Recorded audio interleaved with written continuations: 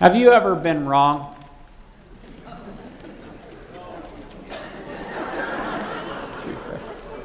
I was counting. Already this year, I've been wrong twice. And Trish isn't here, is she? Okay. She knows the truth.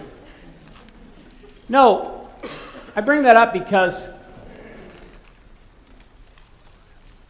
I remember being part of, I've told this before in some detail, but I was part, as a youth pastor, I was part of a youth group, led a youth group here in the mid-'80s, and when the youth group was handed off to me, it was in tremendous shape.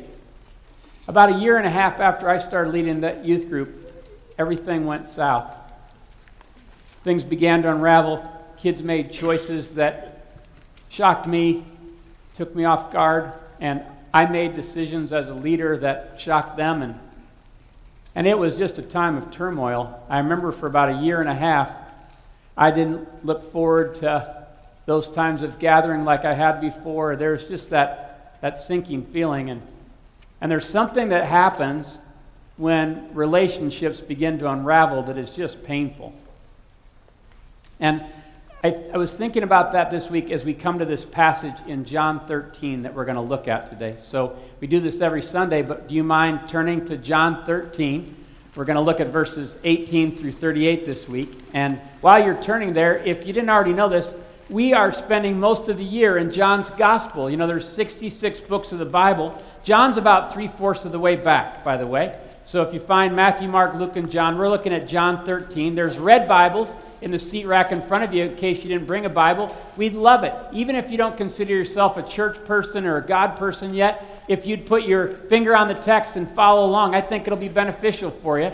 And we're going to look at this passage today. But what I hope you'll see is that as we look at these encounters with Jesus, as we saw last week, these next few weeks, we're going to look at encounters that Jesus had specifically with his disciples, his 12 disciples. And this one, we started last week in John 13. This is the last night of Jesus' life before he's crucified. Now, the first 12 chapters of John cover 3 years of Jesus' ministry. But now John slows down. It's like he's saying, look, in these next few chapters, I don't want you to miss what Jesus taught us, what Jesus showed us on that last night and as he went to the cross.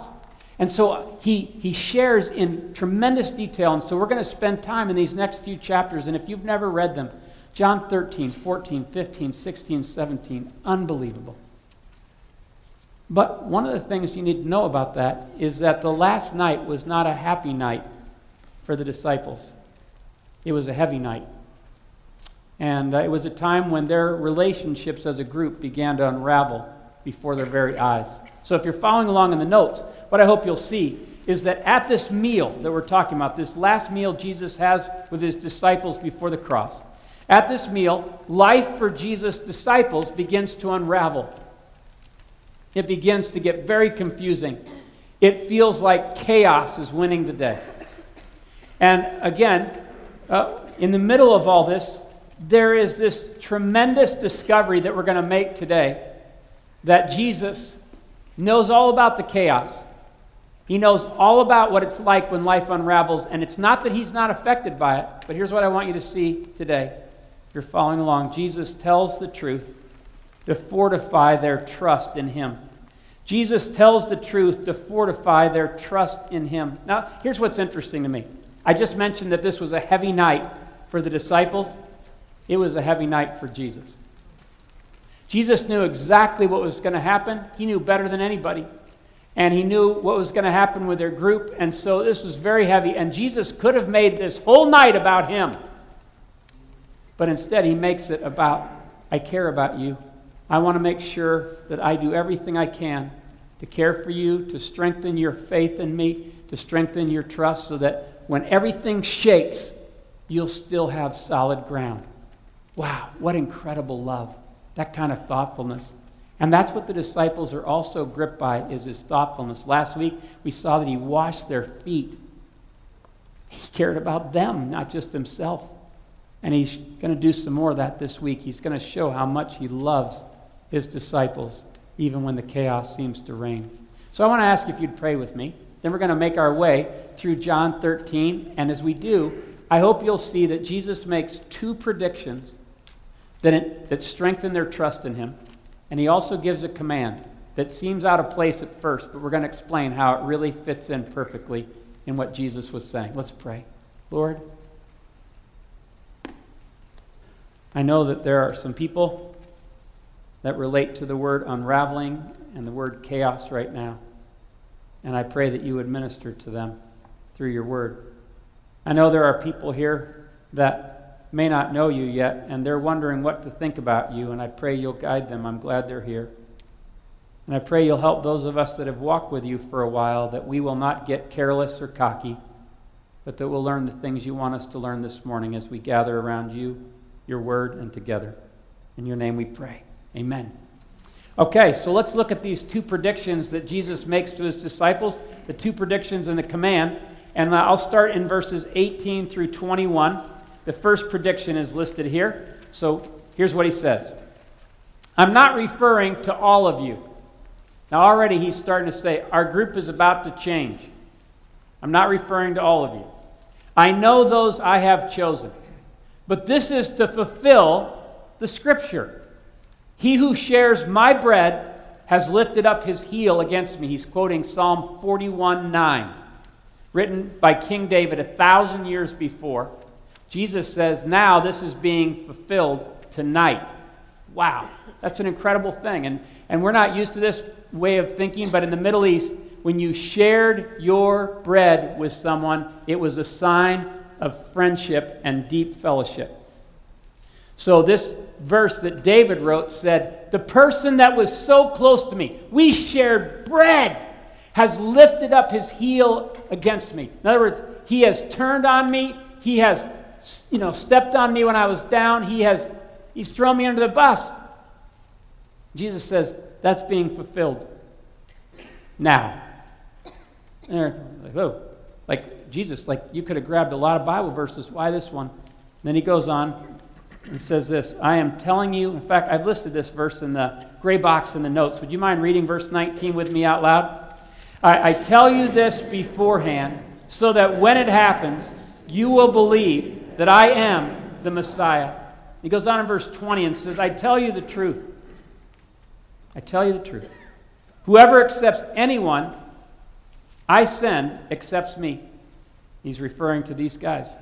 And whoever accepts me accepts the one who sent me. After he had said this, Jesus was troubled in spirit and testified, I tell you the truth. There's that phrase again. One of you is going to betray me. So if you're following along in the notes, here's prediction number one, and we find in these verses. One of you will betray me. One of you will betray me. And we see that in verse 21, Jesus is not able to talk about this without being troubled in his spirit. I don't know if you know, but when Christianity came on the scene, when Jesus arrived on the earth, Greek thinking was predominant. Some of us have studied Greek thinkers. And one of the things about Greek thinking in those days is that their understanding of God is that God did not feel anything, because if he felt anything, that would affect him. And God can't be affected, or God can't still be God. And so the Greeks thought that way. But Christ comes on the scene and says, that's not the way God is. God is affected by things that affect us. God is affected by decisions and choices people make. It doesn't alter his sovereignty, but he is affected. And therefore we see here that Jesus is saying, look, I can't talk about this easily. One of you, who I love, will betray me. Some of you know what that's like. Somebody that you were close to, somebody in your group, someone in your family, someone in your marriage, someone in your team made a decision to betray you. And when that happened, you found yourself saying, I don't know if I like this loving people. Jesus made a choice to love, and when he did, he made himself vulnerable. And that's an amazing reality. C.S. Lewis helped me understand this years ago. To love at all, he writes, is to be vulnerable. Love anything, and your heart will be wrung and possibly broken. If you want to make sure of keeping it intact, you must give it to no one, not even an animal. Wrap it carefully around with hobbies and little luxuries. Avoid all entanglements. Lock it up safe in the casket or coffin of your selfishness. But in that casket, safe, dark, motionless, airless, it will change. It will not be broken. It will become unbreakable, impenetrable, irredeemable. To love is to be vulnerable. And Jesus said, I'm going to love even the one who betrays me, and it will affect me. I don't know about you, but that makes me want to worship Jesus the rest of my life. The fact that he would love like that, the fact that he would make himself vulnerable, his ability to identify with us on that level is profound to me. And he makes this prediction because he's not just blowing smoke. He says, this is going to happen in our group. You know, the real test of a prediction, don't you? Is whether or not it comes true. And before 8 hours are over, this will happen. And the disciples will see it with their own eyes. And they will know whether or not Jesus knows what he's talking about. If you're following along, what I want you to see is that what happens next is that in the chaos, following along in the notes here, in the chaos, John, the author of this gospel, one of the disciples, John leans on Jesus and asks, Lord, who is it? He leans on Jesus and asks, Lord, who is it? Let me read these verses, 22 through 25, and then explain them a little bit. His disciples stared at one another at a loss to know which of them he meant. Now, just try and put your imagination this night. Jesus is saying at dinner there, he's going, one of you is going to betray me. The very next thing he has happen is he's troubled in his spirit, but they're at a loss. They could not be more blindsided. They could not. What? Who is it? What do you mean? And it's this total confusion, this total unraveling for them. And then, verse 23, one of them, the disciple whom Jesus loved, was reclining next to him. Let me stop. We said at the very beginning of this series that the person that writes this gospel never once mentions his own name in the gospel. Now, there is a John in John's gospel, but it's not John the author, it's John the Baptist, the one that prepared the way for Jesus. This is John the disciple writing this. And he uses a technique of writing that is fascinating. Rather than ever mention himself, he refers to himself as the other disciple, or, in several cases, the disciple whom Jesus loved. Why did he do that? Some people have thought that he's boasting, kind of like this. I'm the disciple whom Jesus loved, na, na, na, na. And that's how it has that kind of sound at first, doesn't it? Jesus had so changed John. John didn't think of himself that way. Instead, it was more like this. I'm the disciple whom Jesus loved. Jesus knows me like he knows me, and I know me like I know me, and he decided to love me. I'm the disciple. And that becomes the proudest thing I can carry around the rest of my life. In awe. I'm the disciple whom Jesus loved. Now, he wasn't saying that Jesus didn't love the other disciples. He's just going, it's one of the ways that I want to always be understood is that his grace and love changed my life. So it says, one of them, near Jesus, was reclining next to Jesus, was the disciple whom Jesus loved. So notice how Peter strategically uses this, because evidently Peter wasn't right next to Jesus. Simon Peter motioned to this disciple, they kind of used code, and said, ask him which one he means, because none of us know. So find out the clue, the answer, the riddle. Leaning back, verse 25, against Jesus, he asked him, Lord, who is it? Jesus answered, it is the one to whom I will give this piece of bread. Remember the prophecy, the prediction he just made from Psalm 41:9? It is the one I will give this piece of bread when I have dipped it in the dish. Then, dipping the piece of bread, he gave it to Judas Iscariot, son of Simon. Here's the interesting thing. At the Passover meal, there was what was called a sop. You took bread and you dipped it into this oil and mixed herbs, and then you ate it. It was part of remembering the bitterness of Egypt and leaving Egypt and having the hope. And so he took this sop and he hands it to Judas. Now, as far as we can tell, only John knows this because he whispers this to him. And so when that happens, it's an interesting thing. But most of us, because we didn't grow up in the Middle East, because we don't know some of the traditions in Jesus' day, it's hard for us to jump over those barriers, those things that seem so long ago. So what I wanted to do is, just like last week where we demonstrated washing the feet, I thought it might be helpful if you saw what it might have looked like. Because here's the challenge for us. When we eat, we most of the time sit down. Some of us stand up. I stand at the sink sometimes and eat if no one's around. But for the most part, we sit in chairs. And what makes this more difficult is that Leonardo da Vinci hasn't helped us on this at all. With his incredible painting of the Last Supper, which is rich in artistic ways that I'm not going to in any way criticize, except to say he was wrong. He was wrong because they weren't sitting down. The New Testament tells us they were reclining. Reclining is different than sitting in a chair. Now, last week when I washed Kurt's feet, I only had him sit in a chair for simplicity because I knew this week I was going to explain to you how Jesus actually did it. So I've asked my friends, Don and Greg, to come out and help me demonstrate this reclining thing so that you might appreciate this scene a little bit more. Now, I've asked Greg to be Judas. I've asked Don to be John, and I thought it was only appropriate that I be Jesus. Just kidding.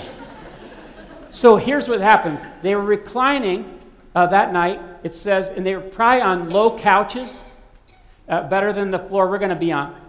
But they were sitting and they were eating this meal, probably in a circle or in a U shape, so they could look at each other and be close. So we'll get on the floor and we'll try and show you how I think this probably went down based on the study.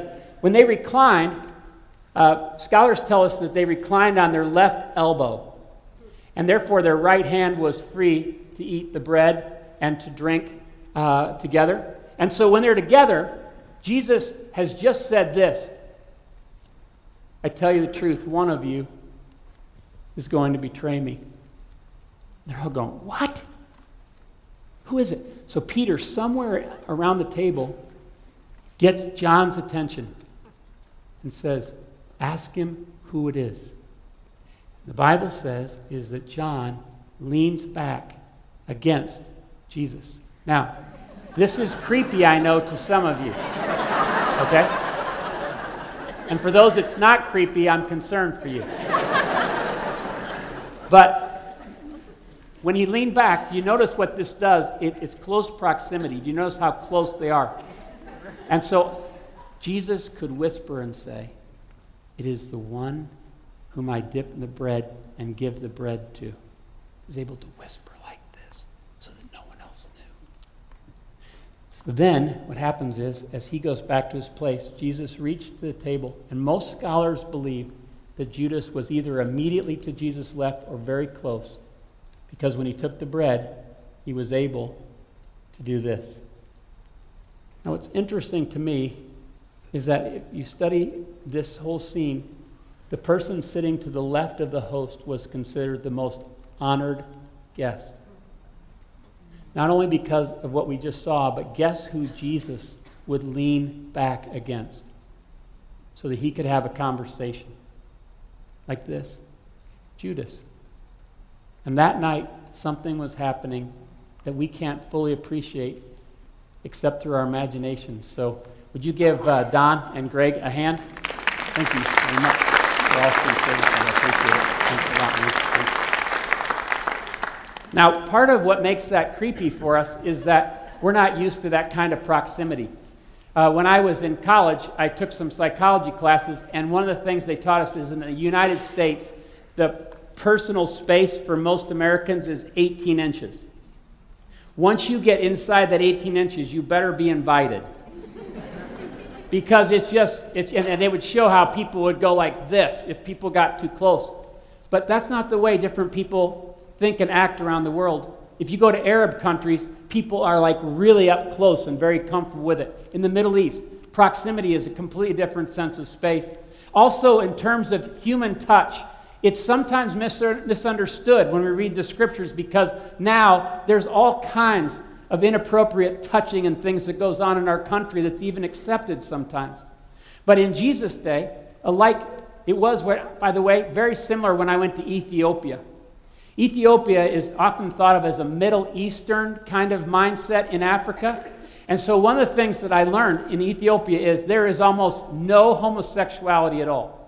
It's definitely looked down upon, and it's definitely something that could get you in serious trouble with the law. But what there is all over Ethiopia, there are men walking down streets holding hands. There are men with their arms around each other, and they mean nothing sexual or inappropriate about it. To them, this is one of those things that this is part of being friends, brotherly. And I told you that when I came back from Ethiopia, one of the things that I had to get used to is that in 1 week, I hugged more people and was hugged by more people than all of last year. There's just a completely different sense of space. So again, when this moment happened between John and Jesus,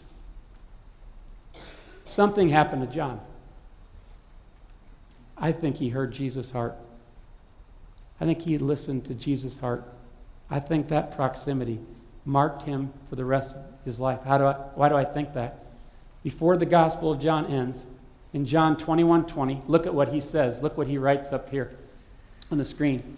This is later on, and Peter has just been told that he's going to actually lay down his life for Jesus later in his life. Peter turned around and saw behind him the other disciple whom Jesus loved. There's that idea again. The one who had leaned close to Jesus at the meal and had asked, "Lord, who is going to betray you?" John's saying, I was there. I was the one that leaned back against Jesus. I will never forget that. Wow. And what I hope you see is that in the chaos, John leans on Jesus. Next thing I want you to see is that in the darkest night, God is still on time, keeping his word. Let me read verses 27 through 33. As soon as Judas took the bread, Satan entered into him. Notice that no matter how much Jesus loved him, he'd washed his feet, he'd given him the honored position at the table, he had shared his bread, a sign of intimate fellowship. It didn't take. It didn't change Judas' mind. Again and again, Jesus reaches out, appeals with love to Judas. Judas is into Judas. Judas is into his own plan. He's unfazed by Jesus' love. I used to think that no one could be unfazed by Jesus' love. It's simply not true. Jesus decides to love anyway. Verse 28. Jesus says to him, verse 27, "What you are about to do, do quickly," Jesus told him. In other words, run your errand and do it now.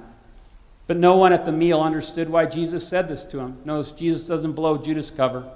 Since Judas had charge of the money, some thought Jesus was telling him to buy what was needed for the feast or to give something to the poor. As soon as Judas had taken the bread, he went out. And here's the phrase I want you to see, friends. 4 words. And it was night. Night. What do you think of when you think of night? Was John just giving a little detail and say, by the way, it was nighttime? Next. Or was he saying, it was night? I will never forget this night. It was more night than normal. It was dark. It was confusing. It was hard to see. It was night. But notice this, if you're following along the notes, in the darkest night, God's still on time, keeping his word. He goes on in verse 31. When he was gone, Jesus said, "Now is the Son of Man glorified, and God is glorified in him. If God is glorified in him, God will glorify the Son in himself and will glorify him at once. My children," this is a very tender way of talking, "my children, I will be with you only a little longer. You will look for me, and just as I told the Jews, so I tell you now, where I am going, you cannot come." In the darkest night, God's still on time, keeping his word. What he says next is he says, look, you know what time it is? It's time for me to be glorified.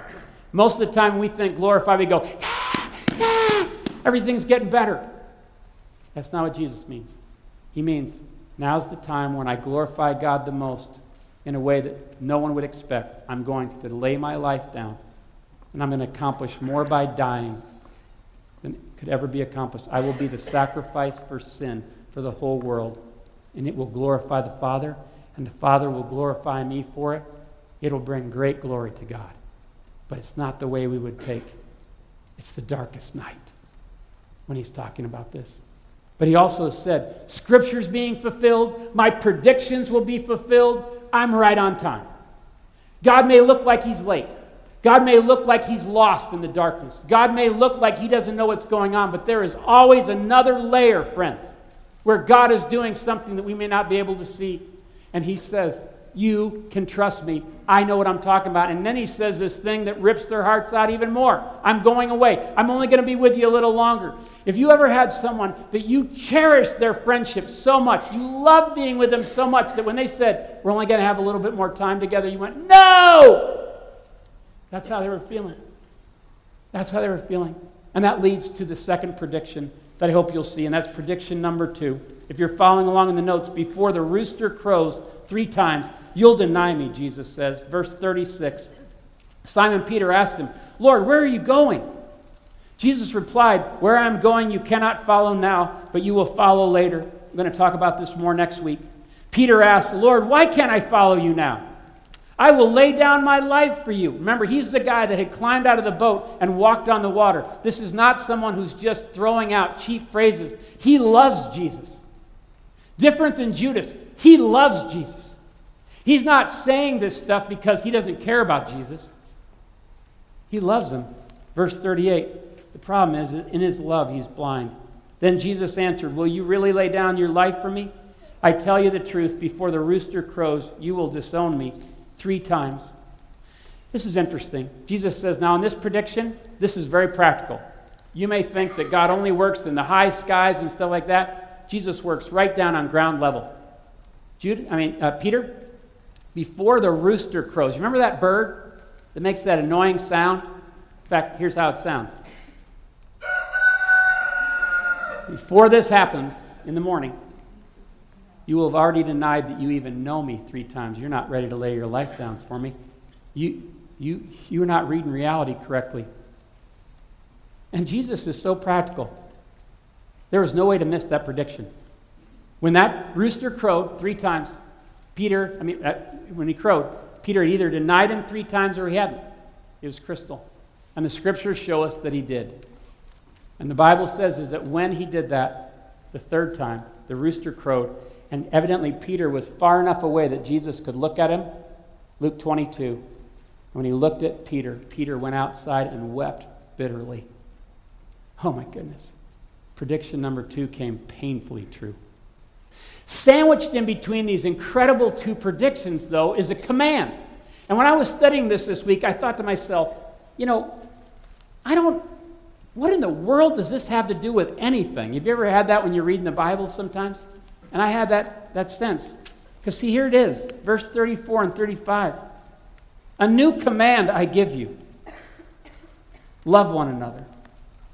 As I have loved you, so you must love one another.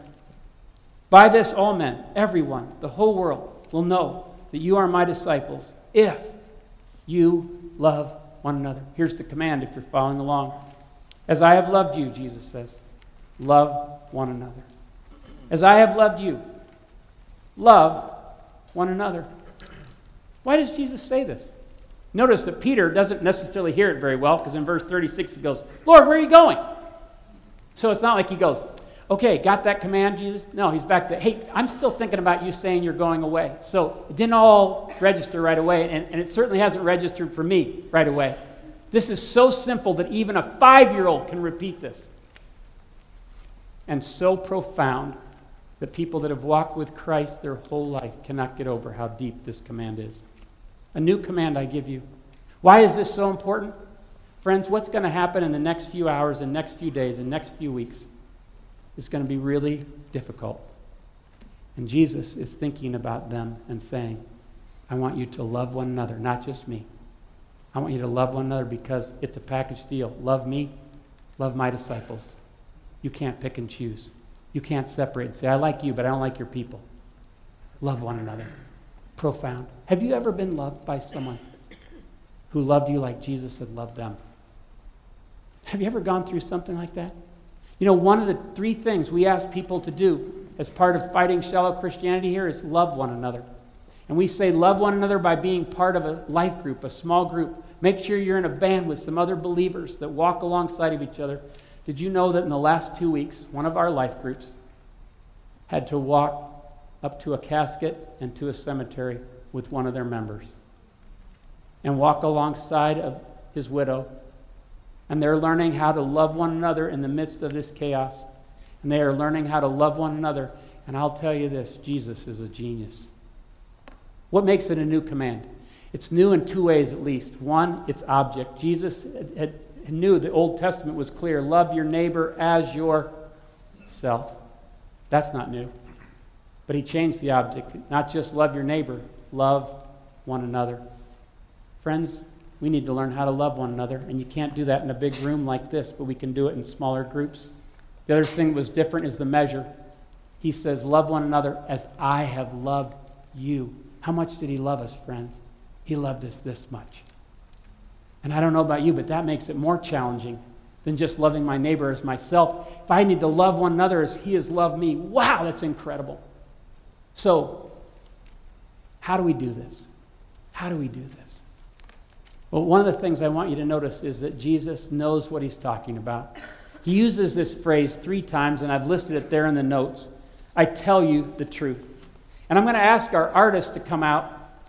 Diane, some of you know Diane, and she's going to be painting, so you're going to be tempted to only pay attention to painting. That's okay, but if you can kind of like every once in a while look back up here and act like you're listening, that would help a lot. But she's going to paint some chaos. And she's going to do something that I hope will help drive this point home that we're now making. And that is that Jesus says 3 times in this passage, I tell you the truth. In a world where everything starts unraveling and we don't know who to trust anymore, who is telling the truth? Who's lying? Jesus says, I tell you the truth. And if you're following along in the notes, what I hope you'll see is that this actual words that have been translated in some of our translations, I tell you the truth, while they capture the full weight and the meaning of what Jesus is saying, it's not literally what he said. What literally he said was, Amen, Amen. The word we have for amen, amen. And he says it doubly. And John's gospel is the only one that shows this double saying of Jesus. And it's an incredible way of showing Jesus' authority. Some of your Bible translations are translated this way, truly, truly, I say to you. Some of yours are verily, verily, surely, surely, truly, I say to you. It's got that whole idea. The idea is the word amen, if you're following along in the notes, means surely, for certain, firm like a rock. It means true. It means certain, for sure. And Jesus, what he's saying is, let me tell you some things that are absolutely certain.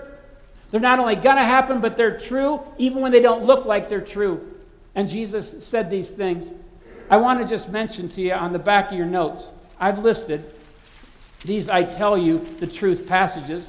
If you look at the bottom, you'll see there are all 25 references in John's gospel to this double amen, this amen. And by the way, in church families sometimes we say amen in services, or you've been in a service when someone yelled amen to help a pastor who wasn't doing so good so he'd keep going, okay? And the truth is, we don't know what amen means when we say it at the end of prayers. We think it means the end. But it doesn't mean the end. It means that's true. May it be so. I affirm that. And so when we say amen together, Christians would often do that. They would say, that's right. That's true. And so what we're going to see here, if you turn your notes back over, is that Jesus tells the truth even when it's painful and hard to accept. One of the things about Jesus that's so incredible is that he doesn't say, it's going to get better. It's going to be easy. He never says that. In fact, one of the references I have out to the right there, John 16:33, he says, I have told you these things ahead of time, so you'll know this. In this world, you will have trouble. People will hate you when you follow me, but take heart. I have overcome the world. And he's telling the disciples, it's not going to get easier, it's going to get more difficult. Notice this, he also says this so you can have total confidence in me, the great I am, if you're following along. Remember verse 19 there at the top? I tell you this beforehand so that when it happens, you will believe that I am the Messiah. He's saying, I'm going to tell you the truth right now when your souls are in anguish, when you're so confused, so you can have total confidence in me, the great I am. What does that mean? What does he mean, the great I am? Do you remember this as we've been studying John? I am the bread of life. I am the light of the world. I am the door. I am the good shepherd. I am the resurrection and the life. I am. He's going to say it again next week. Friends, here's the thing. Every time he said that, he was telling people that he was more than just a man. In fact, if you've never seen this before, Exodus 3 up here, look at these verses. 2,000 years before, Moses was asked by God to lead the people out of Egypt. So Moses says to God, suppose I go to the Israelites. He's not real jazzed about this idea. At the burning bush. And say to them, the God of your fathers has sent me to you. And they asked me, what is his name? Then what shall I tell them? God said to Moses, I am who I am. This is what you are to say to the Israelites. I am has sent me to you. I am, I always was, I always will be. I am the God who makes things happen. Jesus is saying, I was the one at the bush to talk to Moses. And now I am the one in this room talking to you. And I came in human flesh so you would know I understand what you're going through. And I will tell you the truth always. You can bank on it. You can take it to the bank. I tell you the truth. Praise God. Amen. So here's how we can learn from this encounter. This may not be where you're at yet, but this is what you can resolve today. Come what may, I will lean on Jesus and live out his words. Come what may, just like John, the disciple whom Jesus loved, leaned on Jesus. I will do that, and I will live out his words. How do we do this today? Some of you know I'm a proud person. I am a self-promotional person. I'm a self-led person still too many times, but I'm learning. I'm learning to walk with Jesus, and I'm learning that I cannot trust myself or my read on things. I cannot trust other people ultimately. I have to decide to lean on Jesus and believe what he says is true. Other people may fail me. I may fail me. But Jesus will never fail. His words will always be true. And so some of you know Proverbs 3, 5, and 6 up here on the screen. You notice what's going on when it says this? I love this. Trust in the Lord with all your heart and lean what? Lean not on your own understanding. It doesn't mean you don't ever think. It just means don't ultimately lean all your weight on your own understanding. In all your ways, acknowledge him, submit to him, and he will direct your paths. How do we do that nowadays? When I get up early in the morning sometimes, I just lay my head on the mattress there as I kneel on the floor, and I just go, Lord, I want to lean on you. I want to acknowledge you. And when I pause to pray any time during the day, I'm going to picture myself leaning against you. Independence. Show me your words are faithful, they're true. And then show me how to live out your words, that every person I meet all day long, show me how to love them as you've loved me. Teach me. It's changed my whole life. Changed my whole life. Peter, what did he do every time he heard the rooster crow? That's the bad news when Jesus decides to use a bird that's everywhere. What was that sound again? So when he heard that sound, he'd go, failure. I'm a failure. Or could he go, Jesus can be trusted. When I trust myself, denial. When I trust him, he will help me. And eventually, Peter would lay his life down for Jesus and follow him all the way to the end. He became a leader in the church because he truly loved Jesus more than being a fake. And you and I can do the same. So, we're going to sing a song as well as see what happens when we trust Jesus. He will never lie to you. And maybe a good way to spend some time this afternoon or this evening or tomorrow morning is to look over those verses. I tell you the truth. and see which ones stand out for you, or which ones you find yourself stopping at to ponder. I want to ask the prayer team to come down front. They're always down here any Sunday, by the way. There may be some Sundays they could really be a person for you, a man or a woman in our team to pray with you. You know, maybe you're in chaos right now.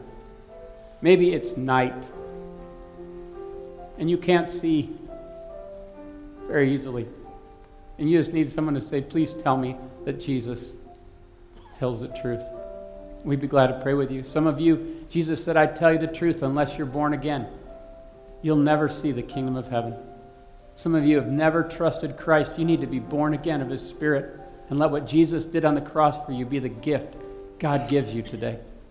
Some of you may have other things you want to pray about. Let me pray for you, and then we'll be dismissed. Lord, I pray that no matter where any person in this room finds himself today, help them move further along with you. Help them to lean on you, to lean into you, to trust you. And as they do, show us how to be a church family that loves one another as you have loved us. Teach us. We're not perfect followers of yours, we know. Teach us how to love each other. Thank you for Diane and what she showed us through art. Now show us in life. In your name we pray. Amen. God bless you.